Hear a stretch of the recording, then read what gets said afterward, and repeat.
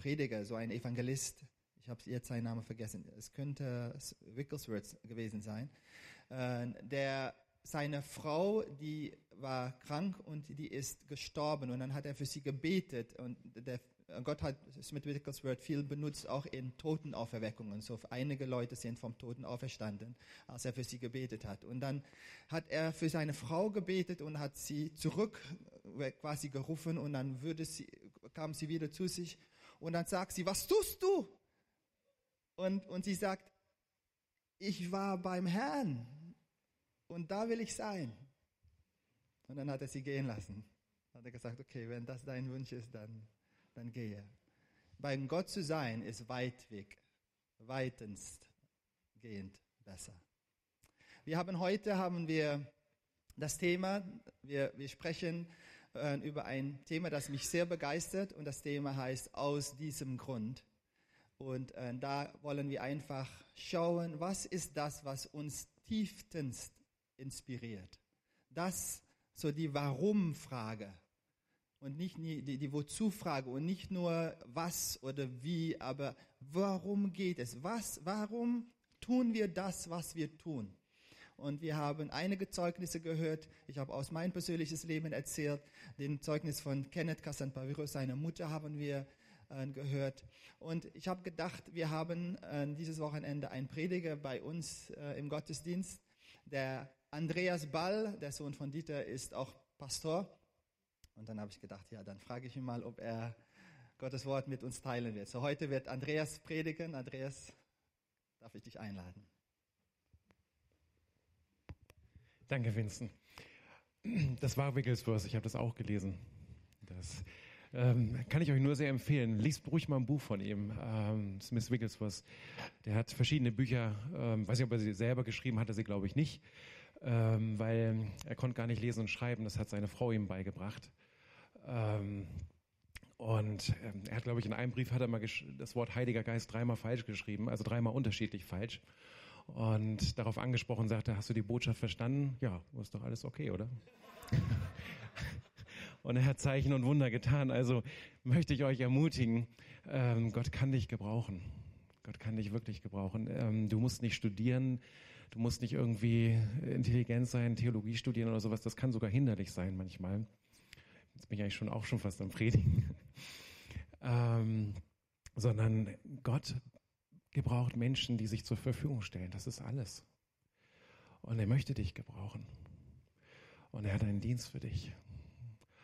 Und naja, ich fange mal an. Erstmal vorweg, vielen, vielen Dank, ihr Lieben, für die Beerdigung gestern, für die Trauerfeier. Es war Hammer. Es war wirklich gut. Also sofern sowas natürlich gut sein kann, sucht man sich nicht aus, das sucht man auch nicht, aber es war wirklich Licht im Dunkel, sage ich mal, in dem Sinne. Und ich habe nur positive Rückmeldungen bekommen. Und es ist sehr, sehr gut angekommen. Vielen, vielen Dank dafür. Und auch für uns als Familie, das war richtig schön. Also, ja, echter Trost gewesen. Und Gott war da. Und ich glaube auch, dass das auch in Hollnich auch eine Saat ist, die aufgehen wird. Ja, also das hat sich echt gelohnt. Ich wusste jetzt gar nicht, dass mein Vater in dem Sinne dann der Erste war. Und es stimmt, ich stehe auf der einen Seite da mit einem weinenden Auge und Papa. Und auf der anderen Seite weiß ich, wo er ist. Und ja, man darf nicht im Selbstmitleid versinken. Trauern ja, aber nicht ins Selbstmitleid rutschen. Das macht kaputt, das ist nicht gut. Aber ich denke, das wird sich mit der Zeit sortieren. Und wie in einem Brief stand drin, das fand ich sehr schön. Wir haben übrigens viele Karten bekommen, auch Dankeschön auch dafür. Das ist auch eine große Ermutigung. Allerdings, bitte habt ein bisschen Geduld. Meine Mutter möchte da noch eine Dankeskarte schreiben. Das könnte ein bisschen dauern. Und wir haben ein bisschen Mühe bei 1 oder 2 oder 3 oder 4 oder 5 Namen, die zu entziffern. Also das könnte vielleicht auch ein bisschen schwierig werden. Da wissen wir nicht ganz genau, wo die hingehören. Ob das jetzt von euch hier war, aus der Nachbarschaft, das muss alles noch sortiert werden. Ja, gut. Jetzt habe ich den Faden verloren, ich bin so ein bisschen zur Seite gegangen. Ja, genau, Dankeschön. Ja, da stand drin, dass Papa vom Theoretiker zum Praktiker geworden ist. Das fand ich einen schönen Satz, weil das drückt echt was aus. Er darf jetzt wirklich sehen, was er geglaubt hat. Und sicherlich, ich denke, wahrscheinlich alle, die hier sind, glauben das. Wir glauben, dass Jesus für uns gestorben ist. Wir glauben auch, dass Jesus auferstanden ist. Wenn das jemand noch nicht glaubt, heute ist ein guter Tag, das zu ändern. Aber ich denke, es ist nochmal eine andere Hausnummer, wenn man direkt davor steht, vor der Ewigkeit, da hineinschaut und sagt, jetzt wird's ernst. Aber aus eigener Erfahrung, und ich hoffe, dieses Zeugnis wird euch auch ermutigen, kann ich nur sagen, ich glaube, dass dieser Grund, auf dem wir unseren Glauben bauen, es ist der einzige und der beste, auf dem man bauen kann.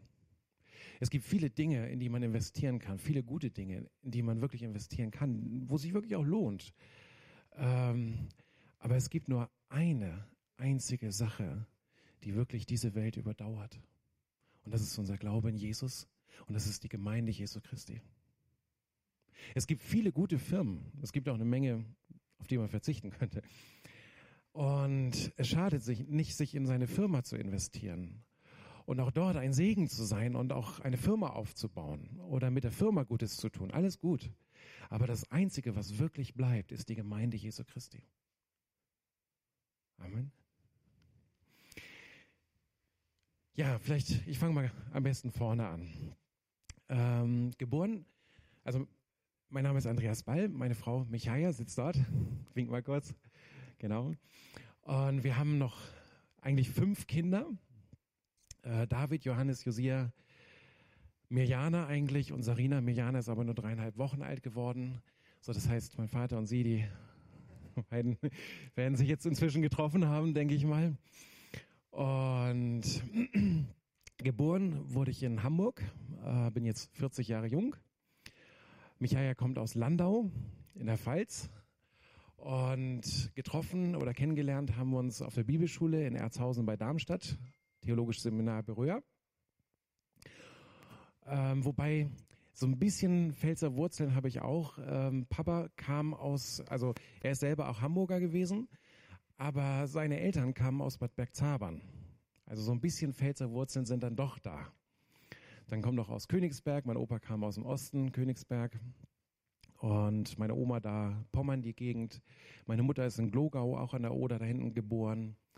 Kam aber mit ihrer Familie nach dem Krieg hier nach Karbach auf den Hunsrück und sind dann von dort nach Zell an die Mosel gegangen.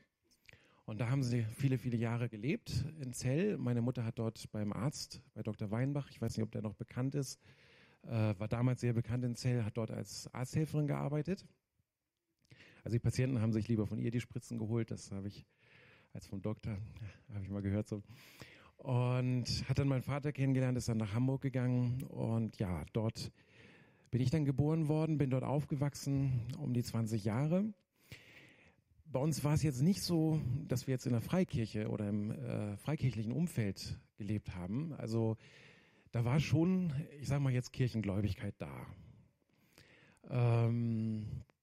Aber jetzt nicht irgendwie, dass jetzt der Glaube irgendwie unser Leben jetzt großartig bestimmt hätte.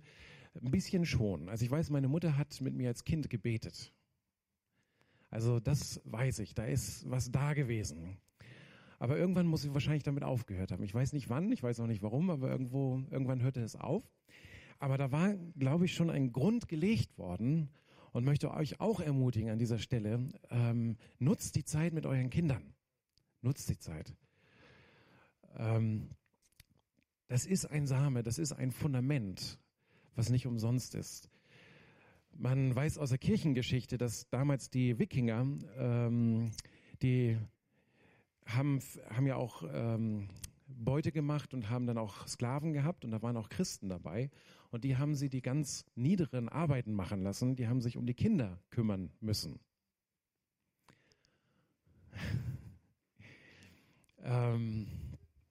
Eventuelle Ähnlichkeiten zu heutigen Kinderdienst oder so weiter sind rein zufällig.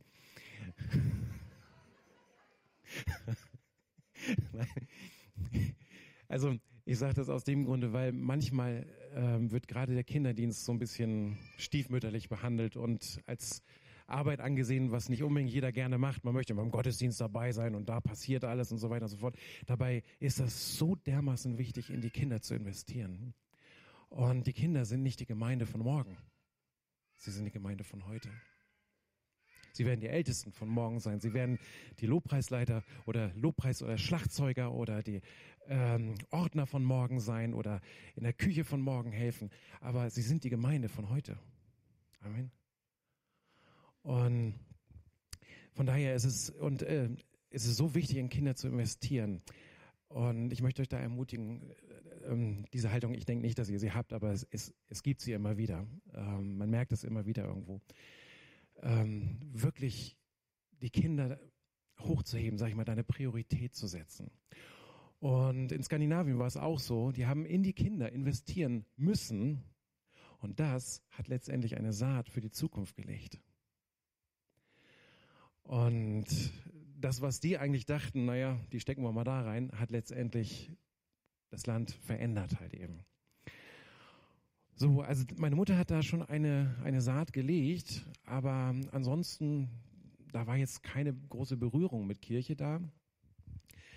Ich persönlich denke schon, dass auch noch ein Segen auf die Familie gekommen ist, als in der Reichskristallnacht oder Reichspogromnacht, mein Opa, das war der Vater von meiner Mutter, war 17 Jahre alt.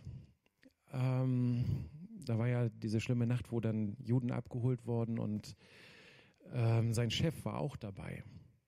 Und da ist mein Opa hingegangen, wie der Hauptmann von Köpenick. Was soll das? Was ist hier los? 17 Jahre, Zivilist. Ja, die sollen abgeholt werden. Sagt er, ich kenne den Gauleiter persönlich, den hier nehme ich mit. Da war überhaupt nichts dahinter, einfach nur so. Und er ist damit durchgekommen und die Familie, soweit ich weiß, ist in die Schweiz weggekommen. Die sind entkommen. Also wenn das rausgekommen wäre, ich weiß nicht, was sie mit ihm gemacht hätten. Aber ich glaube, dass durch diese Tat meines Opas, wo er Israel, das Volk Gottes, gesegnet hat, ein Segen auf die ganze Familie gekommen ist, der sich bis heute noch auswirkt. Ich finde das Hammer. Dass ich Pastor sein darf zum Beispiel, dass wir jetzt wirklich zum Glauben gekommen sind, dass wir Jesus kennengelernt haben, dass ich in diesen Dienst reinkommen durfte, das ist Segen. Vor allem noch da von Seiten meines Vaters, von Großelternseite, mehr so, da war Zeugen Jehovas dabei, also da war jetzt nicht das reine Evangelium dabei. So, das heißt, dass wir da in diese Schiene reinkommen durften. Ich denke, das ist ein gewaltiger Segen von Gott. Das ist Gnade, echt Gnade.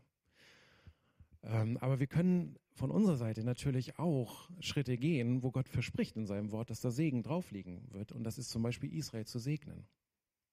Und da möchte ich euch auch ermutigen, macht das ruhig. Das wird sich immer positiv auswirken. Hat irgendjemand gesagt immer, hast du einen Juden zum Freund, hast keinen Mangel im Portemonnaie.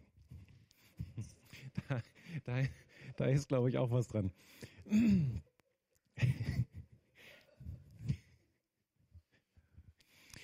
Und ja, gut, ich war dann ein ganz normaler Jugendlicher mit all dem Unsinn, den man dann auch macht. Meine Kinder sind eigentlich ganz brav dagegen, wenn ich mir das so überlege, aber er sagt es nicht weiter.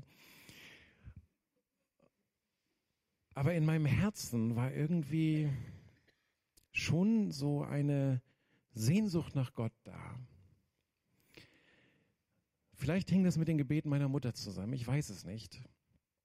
Vincent hat ja auch letzte Woche oder vorletzte Woche die Bibelstelle hier aus 2. Timotheus, sprach ja über den Glauben, der in deiner Mutter Lois und der Großmutter Eunike oder umgekehrt, weiß nicht, wer jetzt die Großmutter, die Mutter war, mag sein, dass es damit zu tun hatte. Kann sein. Aber hier drin war eine Sehnsucht nach Gott, irgendwo so ein Suchen irgendwie. Aber ich bin dann in eine ganz andere Richtung gegangen und bin total in Esoterik reingegangen. Esoterik, New Age. Das fing an so mit Büchern über das Leben nach dem Tod. Wollte da so ein bisschen was wissen und dann autogenes Training. Dann haben wir transzendentale Meditation. Ich weiß nicht, ob das jemand kennt. Fürchterlich teuer, das Zeug übrigens. Also Jesus macht das viel günstiger. Wirklich. Also wenn sich irgendjemand über Spenden in der Kirche beschwert, wenn sich irgendjemand über den Zehnten beschwert oder solche Dinge, oder dass man geben darf in der Gemeinde, vergesst das. Der Grundkurs hat schon 800 Mark gekostet damals, die fortgeschrittene Technik 4000 Mark. Und wenn Gott nicht seine Hand drauf gehabt hätte, denke ich mal, dann hätte ich wahrscheinlich auch noch diesen Flugkurs gemacht. Da lernt man dann so zu schweben und solche Sachen, nicht? Und so habe ich nicht. Bin ich auch froh drum. Also Finger weg von so einem Zeug. Das ist wirklich, es hat überhaupt nichts mit Gott zu tun. Im Gegenteil, du hast da wird so eine Einweihungszeremonie gemacht, die wird auf Sanskrit gesungen. Ja, das ist nur so ein Dankeschön an, ne, und so weiter, ein bisschen Respekt und so. Ja, von wegen. Du verstehst überhaupt nichts. Und dann wird da so Obst, diesem Guru geopfert. Und hier im Westen wird das alles nur als Entspannungstechnik verkauft. Aber das ist eine Religion. Es ist eine Religion. Da steckt Yoga dahinter. Da gibt es dann so eine Übung, die heißt Gruß an die Sonne. Und genau. Und das ist zum Beispiel etwas, wovon die Bibel sagt, das ist Götzendienst. Das ist definitiv Götzendienst. Wir beten nicht den Himmel, die Gestirne an im Himmel, sondern wir beten Jesus an.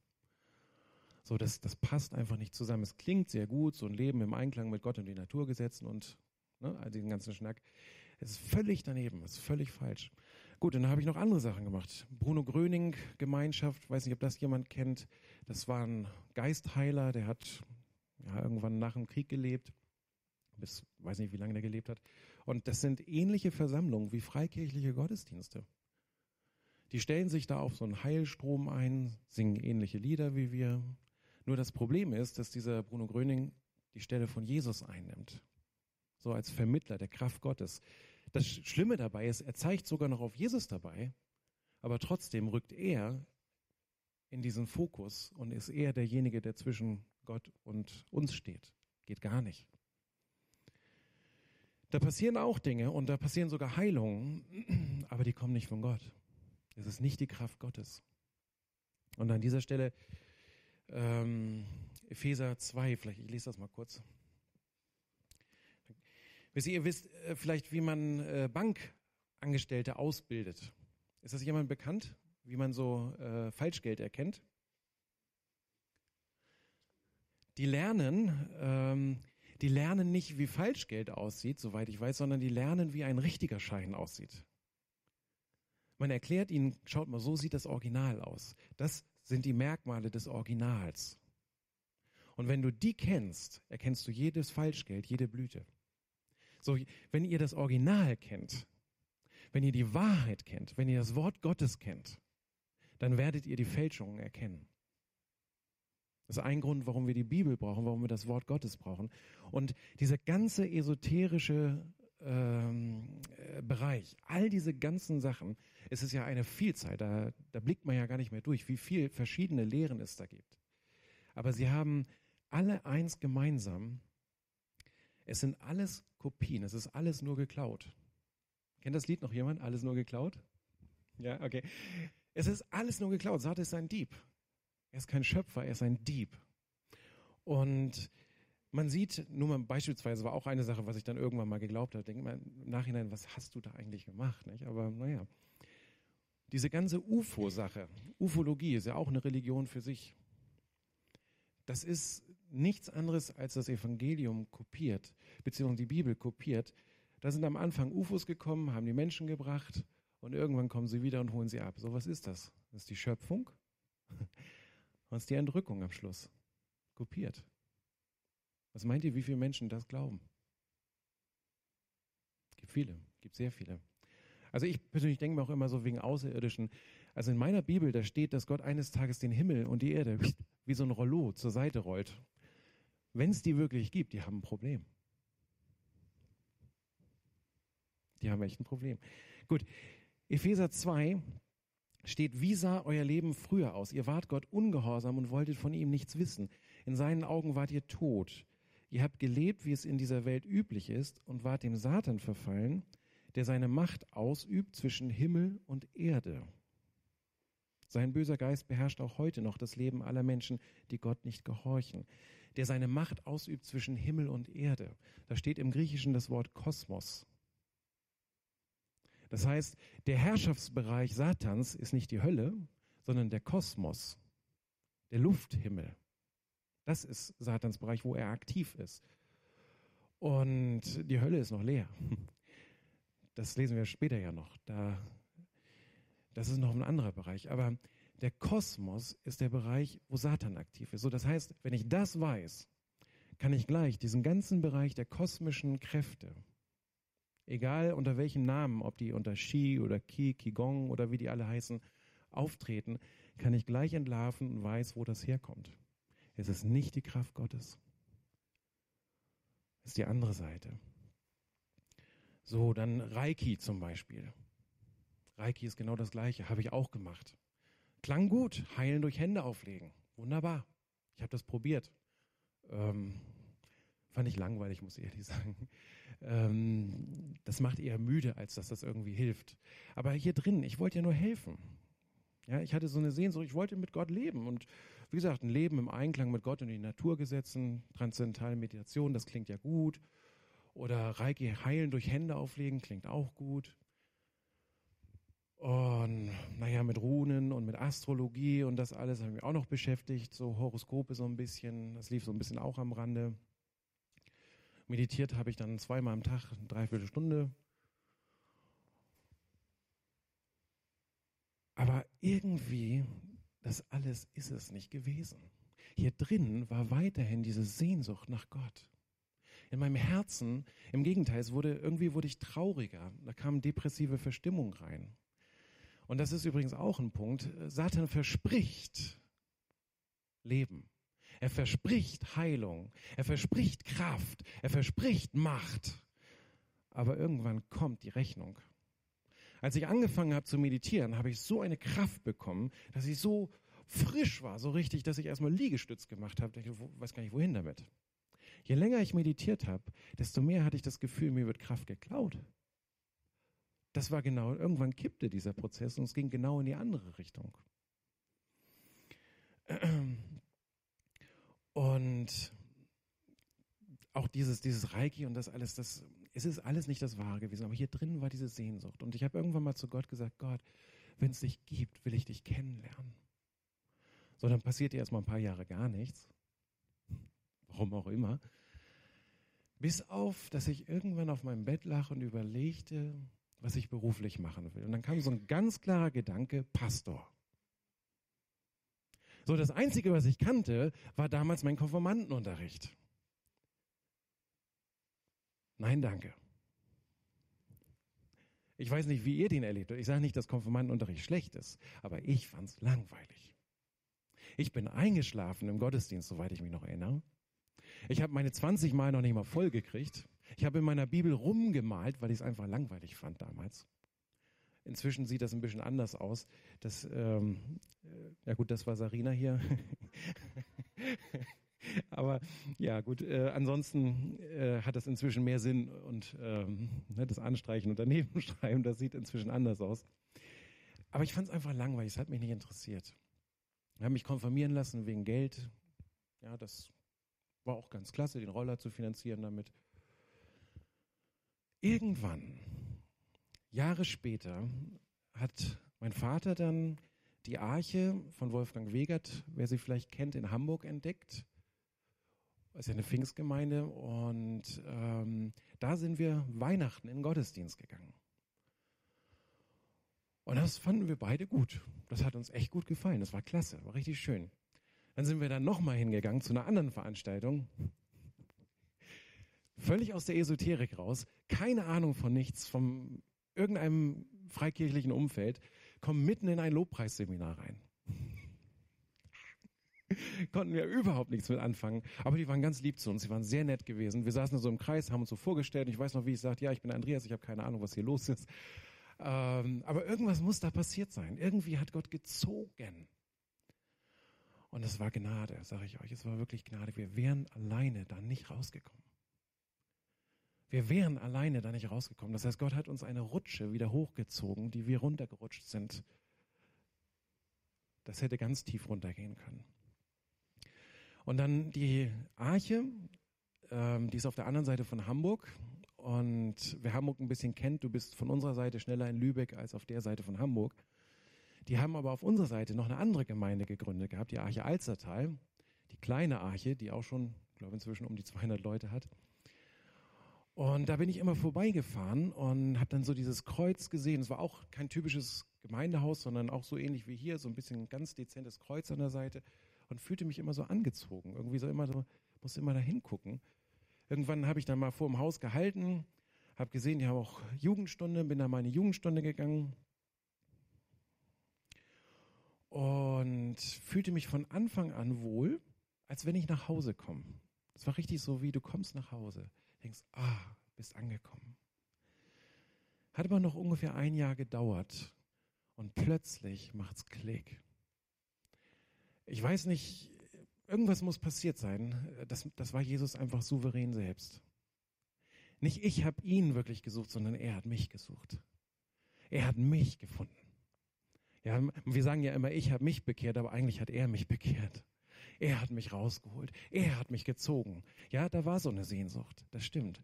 Aber eigentlich hat er das gemacht. Gott hat die Ewigkeit in unser Herz gelegt, steht in der Bibel. Und die war da, okay, aber die kommt auch von ihm. Und plötzlich war zu Hause alleine in meinem Zimmer und ich wusste, alles, was ich gemacht habe bisher, war verkehrt. Ich habe eine Dreiviertelstunde lang, liefen mir nur die Tränen runter, habe Jesus um Vergebung gebeten.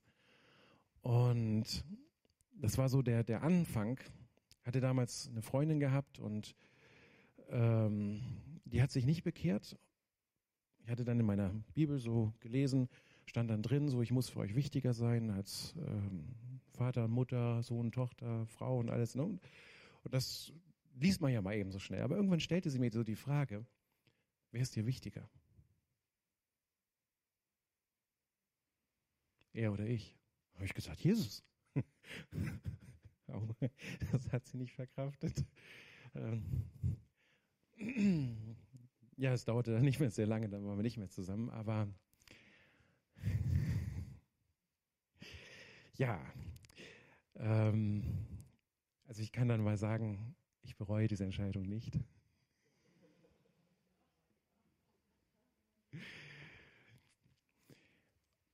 Und von da auf ging es Schlag auf Schlag. Da waren noch viele andere Sachen gewesen. Da war auf einer Freizeit, da kam dann jemand, der hätte dann beim Channeln, das ist auch so eine, spiritistisch so von Geistern hören und so weiter, hat dann beim Channeln dann gehört, er sollte mich und noch jemand anders da besuchen auf so einer Freizeit und dies alles. Da war noch eine ganze Menge andere Sachen. Das lassen wir mal beiseite. Also es war eine Menge. Aber von dem Moment an ging es wirklich Schlag auf Schlag. Zu Hause hat es damals richtig gekracht. Bei meinen Eltern, das hat gesessen, sage ich euch, geistlich. Du merktest da diesen geistlichen Kampf. Es ist ein realer geistlicher Kampf. Es ist nicht einfach nur so, dass wir jetzt, sagen wir mal, hier nur rein theoretisch Christen werden, sondern wenn wir uns zu Jesus bekehren, dann wechseln wir die Seite. Wir kommen vom Reich der Finsternis ins Reich des Lichts. Wir kommen von der Herrschaft Satans unter die Herrschaft Jesu. Und das hat man gemerkt. Das hat so gekracht damals. Nun gut, inzwischen hat sich das alles beruhigt und Jesus ist einfach der Sieger. Und das ist total genial zu sehen. Und das war auch gestern. Auch wenn der Schmerz über den Heimgang, also über diesen Abschied da ist. Ich finde, es ist so ein gewaltiger Sieg. Reinhard Bonke, dieser große Evangelist in Afrika, immer ganz viel predigt, er hat mal gesagt, Satan is mad, but Jesus is glad. Ja? Satan is mad, but Jesus is glad. Das heißt, Satan ist sauer und Jesus freut sich. Und genau das ist da passiert. Dass mein Vater aus dem rausgekommen ist und dass er sich Jesus zugewendet hat. Das ist der Hammer. Kann man nur sagen, Ehre sei Gott für das, was er getan hat. Und gut, meine Mutter, die war nie gegen nie für dieses ganze esoterische Zeug gewesen. Aber komischerweise, als ich damals in die Gemeinde kam, das war auch nicht richtig. Da hatte sie Sorge, jetzt ist er wirklich in der Sekte gelandet. Sie haben es immer nur gut gemeint, aber wir wussten es nicht besser. Meine Eltern wussten es auch nicht besser. Und dann waren da noch diese geistlichen Fesseln, von denen wir eben auch gehört haben, diese Festungen. Und Satan kämpfte um uns.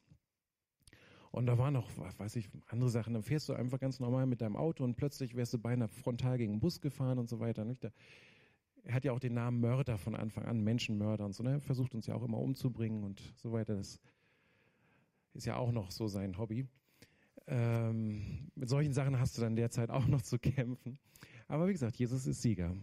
Darf heute noch hier stehen, nach all den Kämpfen, die wir hinter uns haben. Und ich glaube, dass er bis zum Schluss Sieger sein wird, weil das steht in meiner Bibel. Er hat das gute Werk begonnen und er wird es auch vollenden. Also zu Hause hat es erstmal sehr gekracht und später dann haben sich meine Eltern auch entschieden und das war Hammer, das war schön mitzuerleben. Und ich möchte euch ermutigen, wenn ihr merkt, ihr betet für Leute, die sind jahrelang vielleicht, die sich noch nicht bekehrt haben, bleibt dran. Das war auch nicht von heute auf morgen. Und manchmal geht es anders, als wir denken. Ich hatte irgendwann dann mal, kriegte ich weiß nicht, einen Traum oder eine Prophetie, irgendwie ein Bild, dass meine Mutter noch für meine Oma beten würde. Manchmal kommt das auch anders, als wir denken. Wir denken, wir haben es verstanden und dann ist es doch ein bisschen anders. Und ich habe immer gedacht, ja, meine Mutter bekehrt sich und dann betet sie jahrelang für meine Oma. Am Sterbebett hat sie mit ihr gebetet. Sie ist auch beim Herrn. War ein bisschen anders, macht nichts, ist egal. Jesus weiß. Gut, dann hatte ich mich mit dem Pastor und einer Schwester aus der Gemeinde getroffen und habe mich losgesagt von diesem ganzen esoterischen Zeug. Und das war der Hammer, dieses Gebet. Wir haben angefangen zu beten und fing am ganzen Körper an zu zittern. Und habe nochmal all das bekannt und mich losgesagt von diesem ganzen esoterischen Zeug. Und dann, ich weiß nicht, ob ich in meinem Körper drin war. Ich weiß auch nicht, ob ich draußen war. Ich hatte die Augen zu, habe gebetet und wie gesagt, es ging die ganze Zeit so und plötzlich habe ich Jesus gesehen. Es war alles dunkel. Man weiß einfach, er ist das. Er braucht sich nicht vorstellen. Das ist einfach, wow. Um ihn herum wunderschönes, regenbogenfarbiges Licht. Und dieses Licht, das kam in meine Richtung immer mehr über mich rüber und von oben runter. Und in dem Moment, wo es von oben runter kam, da haute eine Kraft durch meinen Körper, als wenn ich in die Steckdose gefasst habe. Das war echt richtig so rums von oben bis unten. Und danach war diese ganze Depression weg. Da war so ein Frieden im Herzen wie niemals vorher. Es war der Hammer. Das war echt der Hammer. Und ich weiß auch nicht, und so stelle ich mir so ein bisschen die Ewigkeit vor. Ich weiß nicht, ob es Sekunden waren. Ich weiß nicht, ob es Minuten waren. Ich kann es nicht sagen. Es ist völlig egal gewesen. Es ist nur noch ein Jetzt. Und mir hilft das auch so ein bisschen, wenn ich überlege, Moment mal, Gott war schon immer da. Wie geht das? Ja, man denkt ja immer vom Anfang her. Ja, er war immer da. Frag mich nicht, wie das geht, keine Ahnung, aber es geht. Und vielleicht kennt ihr auch so Gebetszeiten und das sind mir persönlich die liebsten, wenn man betet und du hast das Gefühl, das waren 5 Minuten und guckst auf die Uhr und denkst, 2 Stunden? Was war das denn? Wenn ihr das noch nicht kennt, sucht Gott, öffnet euch noch mehr für den Heiligen Geist und geht mal da in der Richtung ein bisschen weiter. Vielleicht kennt ihr das auch schon. Es ist einfach nur schön. Gottes Gegenwart ist einfach nur schön. Und wenn das hier schon so schön ist, wie viel mehr dann oben?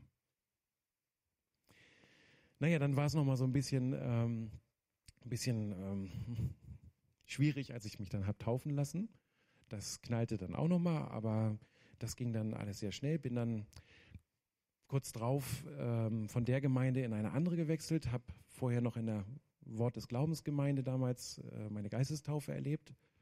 Das war auch ganz spannend. Ich hatte ja eigentlich immer noch von nichts Ahnung, ich habe nur Hunger nach Gott gehabt. Damals 3 Tage gebetet und gefastet, weil ich wollte das unbedingt haben. Und dann kam so ein junger Mann, war dort gewesen und der war auch aus England übrigens. Der kam rüber, der hat auch alles da zurückgelassen, ist hier nach Deutschland gekommen. Michael hieß er. Und er hat dann mir das noch kurz erklärt, hat mir die Hand aufgelegt, hat gesagt, so, du hast das. Okay, jetzt saß ich da und hatte das. Das Einzige, was ich hatte, jedenfalls aus meiner Sicht, war ein Wort, was ganz komisch klang. Karabas. Jetzt sitzt du da, ne? Und dann, was fängst du jetzt da mal an? Denkst, okay, ne? Und dann fängt der Verstand an zu arbeiten. So, du spinnst. Das denkst du dir aus, das bildest du dir ein. Und ne, der Verstand, das Fleisch rebelliert so ein bisschen. Aber ich habe dieses Wort ausgesprochen. Immer wieder nur dieses eine Wort. Und dann bin ich zu Hause und plötzlich bricht das raus und sprudelt raus. Bis dahin, dass ich auf meiner Arbeitsstelle als Zivi damals kaum noch den Mund halten konnte, weil das immer noch sprudelte und sprudelte und sprudelte. Heute weiß ich, dass dieses Wort Karabas, dass es in Kasachstan dort eine Gegend gibt oder eine Stadt gibt, die so heißt. Und ich weiß, dass es dort auch eine Gemeinde gibt in einem Gefängnis. Wusste ich damals nicht, keine Ahnung von nichts, das klang nur komisch. So heute denke ich, oh, so komisch war das gar nicht. Wir haben vielerlei Sprache, sagt Paulus in der Bibel, und da merkst du plötzlich, das hat sogar Sinn. Im ersten Moment ist es für den Verstand eine Beleidigung, aber im Nachhinein macht es sogar Sinn. Und es gibt Sprachen, also wenn man die dann hört, allein schon den Namen, ich weiß nicht, habt ihr schon mal Taki Taki gehört? Ihr kennt das? Ich wusste nicht mal, dass es diese Sprache gibt. Aber wenn man das so manchmal hört, was es da alles gibt, dann wundert man sich über gar nichts mehr. Dann macht man sich auch keine Sorgen mehr über das, was man da betet, weil es gibt so viele Sprachen und manche sind so interessant wirklich. Das ist schon spannend. Also da kann man auch ganz entspannt sein an der Stelle. Und das brach raus und naja, dann bin ich in die Elim in Hamburg, die älteste BFP-Pfingstgemeinde damals, also beziehungsweise heute auch noch, eine der ersten Gemeinden, Bachstraße, da unter dem Namen ist ja eigentlich bekannt, und habe dort unheimlich schöne Erlebnisse gehabt.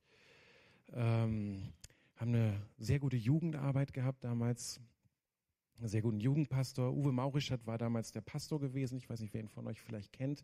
Ist jetzt in Süddeutschland, ist in Rente, hat wieder eine Gemeinde übernommen, weil Rente steht ja nicht in der Bibel. Und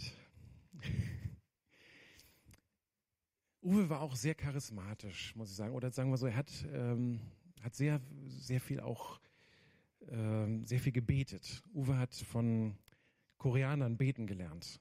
Er war damals so ein bisschen pikiert, als Yonggi Cho damals in Hamburg sagte, die Deutschen können zwar gute Autos bauen, aber die können nicht beten. War ein bisschen beleidigt. Aber irgendwie hat das einen Eindruck auf sein Leben gemacht. Und wer Uwe kennt, der weiß, dass Uwe ein Beter ist. Und ich habe heute noch im Ohr, wie Uwe immer gebetet hat. Lieber Herr, das klingt einfach nach.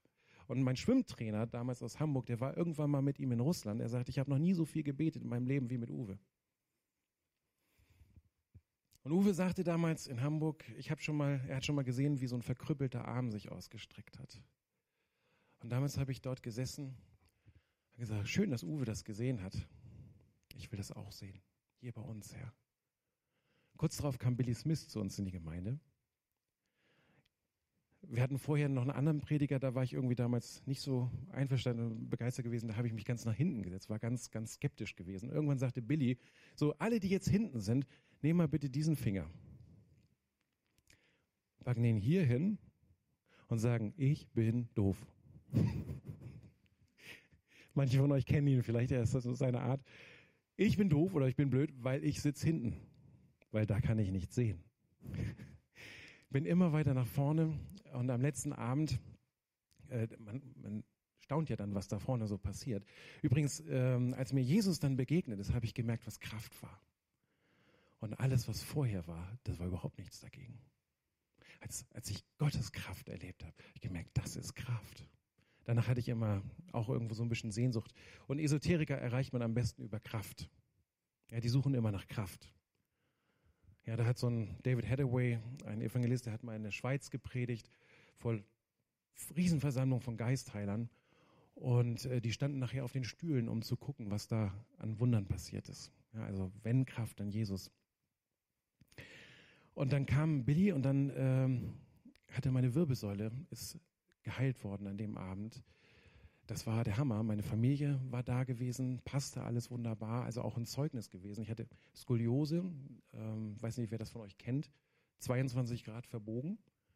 22 Grad nach Kopf und hatte 1,1 Zentimeter Beinverkürzung und Morbus Scheuermann im Lendenbereich mit kirschkerngroßen Grundplatteneinbrüchen.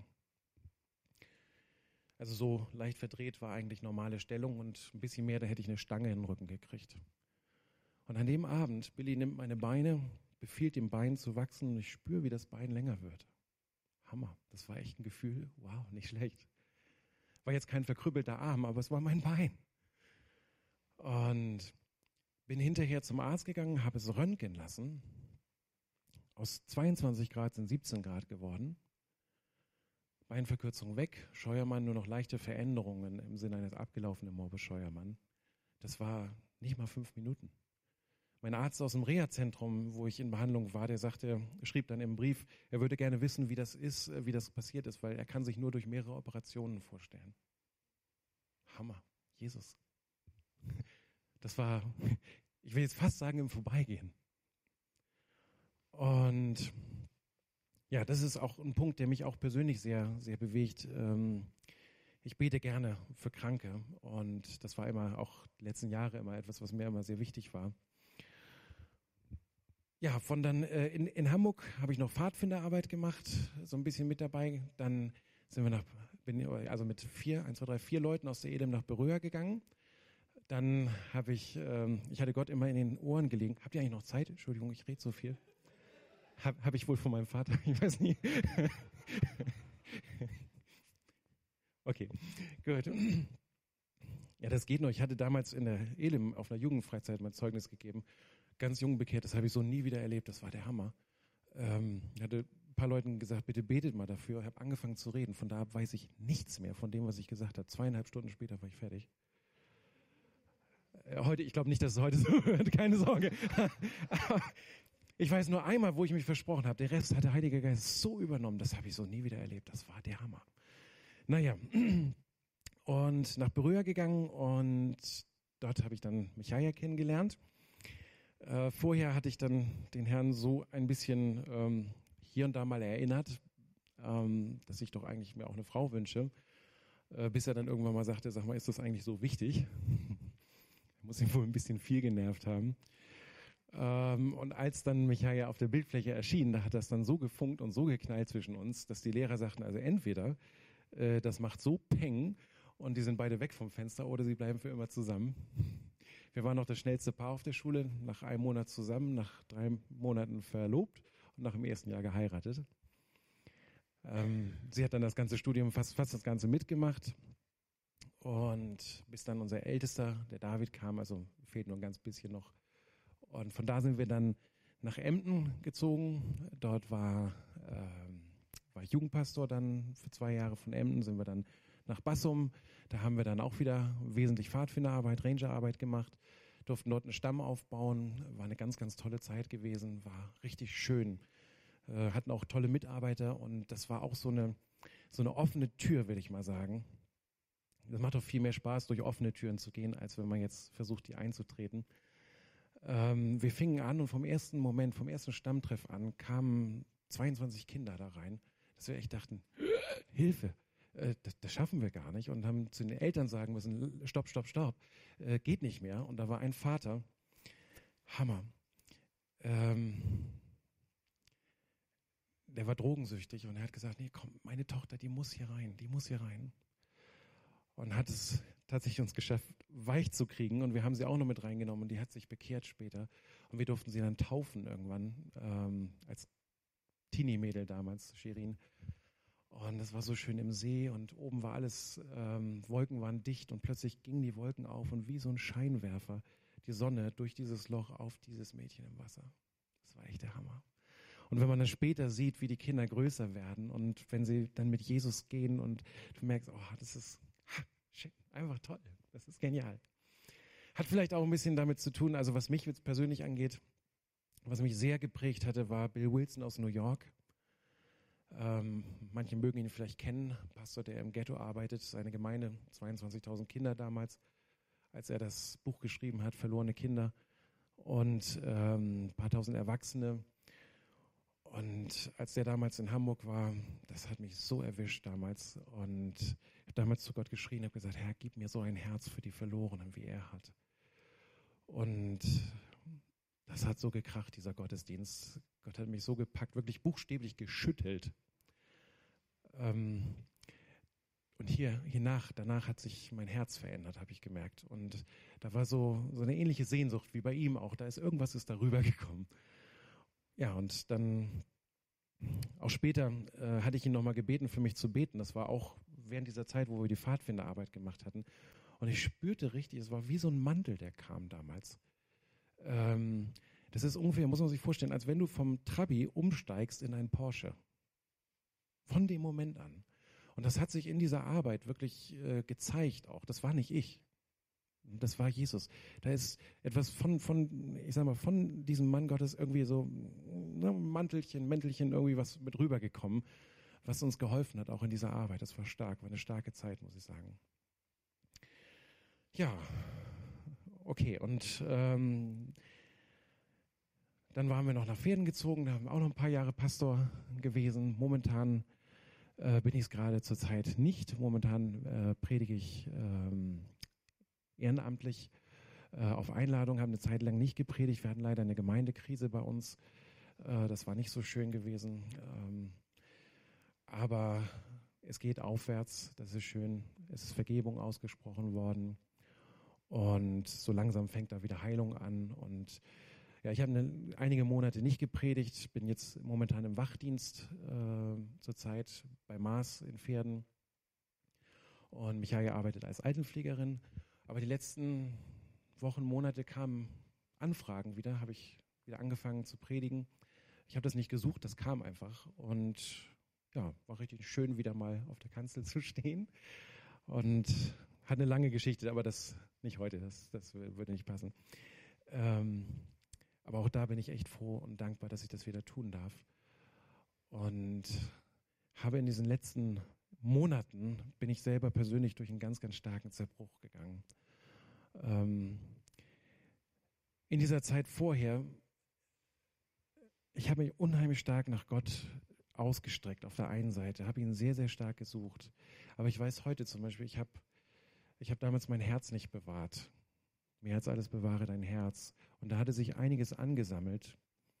Und ihr wisst vielleicht noch, es reichen kleine Teile, um eine Menge kaputt zu machen. Die Challenger ist durch ein kleines Teil explodiert. Die Concorde ist explodiert, weil da ein Teil auf der Startbahn war. Und ich weiß, heute hätte ich mein Herz bewahrt, wäre zumindest manches nicht passiert. Ich war sehr, sehr stark und sehr einseitig auf dieser Seite der Kraft. Gottes Kraft, Gottes Herrlichkeit, Zeichen, Wunder, Heilung. Ja, Amen. Möchte ich heute auch wieder haben. Aber was ich heute weiß oder denke, ist, ich habe die andere Seite, die Frucht des Geistes, total vernachlässigt. Und heute würde ich sagen, die ist viel wichtiger. Wenn wir in den Korintherbrief reinschauen, ihr Lieben, dann sehen wir eine Gemeinde, die haben alle Gaben gehabt, aber die waren total fleischlich. Da war Streit, da war Neid, da war Sünde und all diese ganzen Dinge, obwohl sie das alles hatten. Und genau an dieser Stelle bin ich, sag mal, mit 180 gegen die Wand gefahren. Und jetzt bin ich dankbar, dass Gott mich da hat gegenfahren lassen. Und ja, ein Stück weit habe ich es vielleicht auch gebraucht, bin vielleicht auch manchmal ein bisschen dickköpfig. Ein Freund sagte damals, du bist genauso stur wie dein Vater. Wenn man sich in die richtige Sache verbeißt, ist das ja gut, aber manchmal, naja. Ja, und da durfte ich jetzt die letzten Monate dran arbeiten und aufarbeiten. Teilweise werde ich wieder fürs Bibellesen bezahlt, in Anführungsstrichen. Das heißt, ich habe in der Wache Zeit, Bibel zu lesen, Predigten zu hören und zu beten, zu loben und hier und da mit Leuten über Jesus zu reden. Man kann ja nicht aus seiner Haut raus. Das ist auch sehr schön. Und möchte halt eben gucken, jetzt persönlich, so meine persönliche Situation, die Dinge aufzuarbeiten. Was ist schiefgegangen? Was habe ich falsch gemacht? Und gerade auch diesen Punkt, das Herz zu bewahren, Dinge auszuräumen, wo ich weiß, oh, über Jahre, das habe ich schleifen lassen. Und einfach diese Frucht des Geistes einfach zu suchen. Weil wenn das stimmt und dann das andere draufkommt, dann hat es ein Fundament. Ansonsten ist die Gefahr da, dass die Salbung, die für den Dienst ja ist, die Kraft, die Befähigung ist wunderbar. Aber wenn die Frucht nicht da ist, wenn der Charakter nicht darunter ist, dann bringt dich das in eine Stufe, wo dein Charakter dich nicht halten kann. Versteht ihr? Ja, und dann, das ist so wie Rodney Howard-Browne, ich weiß nicht, wer ihn kennt, ein Prediger, den Gott auch sehr, sehr stark gebraucht hat. Der wollte auch immer mehr Kraft. Irgendwann sagte Gott mal zu ihm, Rodney, setz dich hin und halt die Klappe. Wenn ich dir das jetzt gebe, benimmst du dich wie ein Dreijähriger, der einen Revolver in die Hand bekommt. Und jetzt im Nachhinein denke ich, ouch, genau den Fehler habe ich gemacht. Ja, oder zumindest ähnlich. Und ich möchte nicht, dass mir das nochmal passiert. So, Ehre sei Gott. Er hat mich aufschlagen lassen, aber er hat mich auch wieder aufgehoben. Und ich darf heute wieder hier stehen. Und auch in den anderen Gemeinden durfte ich auch predigen. Und das freut mich sehr. Und Ehre sei Gott dafür. Es ist sein Werk. Und habe in dieser Zeit Jesus so stark erlebt, ihr Lieben. Ich habe wirklich harte Zeit jetzt hinter mir. Ganz, ganz unten durch. Und Satan hat wirklich versucht, und er hätte es beinahe geschafft, mich wirklich platt zu machen. Beinahe. Aber Gott hat es nicht zugelassen. Und Jesus ist mir so stark begegnet. Ich habe Zeiten gehabt, ich habe in meinem Bett gelegen und die Liebe Gottes kam wirklich so stark auf mich. Buchstäblich. Das eine Mal, ich lag abends im Bett und ja, Gott arbeitet ja auch in der Zeit mit uns und gerade auch mit vielen Ängsten auch gearbeitet. Auch das, so was da noch ist, auch rausgeholt. Und zum Beispiel unter anderem auch die Angst vor dem Tod auch. Theoretiker ist eine Sache, aber ich hatte zwar schon so viel mit Gott erlebt, aber trotzdem war da irgendwie noch. Und da war es so stark, es wurde immer stärker. Wie, als wenn du merkst, wie so ein Energiefeld, was sich auf dich legt und du merkst, boah, und plötzlich war nur noch Liebe da. Es war so stark. Ich hätte nur noch raus aus meinem Körper gemusst. Und ab zu Jesus. Rübergeguckt zu Michaja. Innerlich so, noch nicht. Nein, und ich möchte auch noch hier bleiben. Wir beide haben noch was vor. Genau. Aber das so zu erleben, dass wir einen lebendigen Gott haben und so wirklich, wie die Bibel sagt, er ist Liebe. Er ist Liebe. Und ihr Lieben, wenn es Dinge gibt in eurem Leben, die schwer sind, Gott lässt Dinge zu, ja. Aber er ist nicht der gegen uns ist. Er ist nicht der gegen uns ist. Jesus ist der für uns ist. Mehr, als wir uns das vorstellen können. Er ist für uns. Und aus diesem Grund gehe ich diesen Weg jetzt. Und mein Wunsch ist, den Rest meines Lebens für ihn zu leben. Natürlich gelingt mir das im Alltag auch nicht immer. Ne? Zu fromm möchte ich jetzt auch nicht klingen an der Stelle. Aber das ist mein Wunsch, für diesen Jesus zu leben, weil er ist für uns. Es ist der andere, der uns kaputt machen will. Gott lässt nur manches zu, meint ihr zu arbeiten.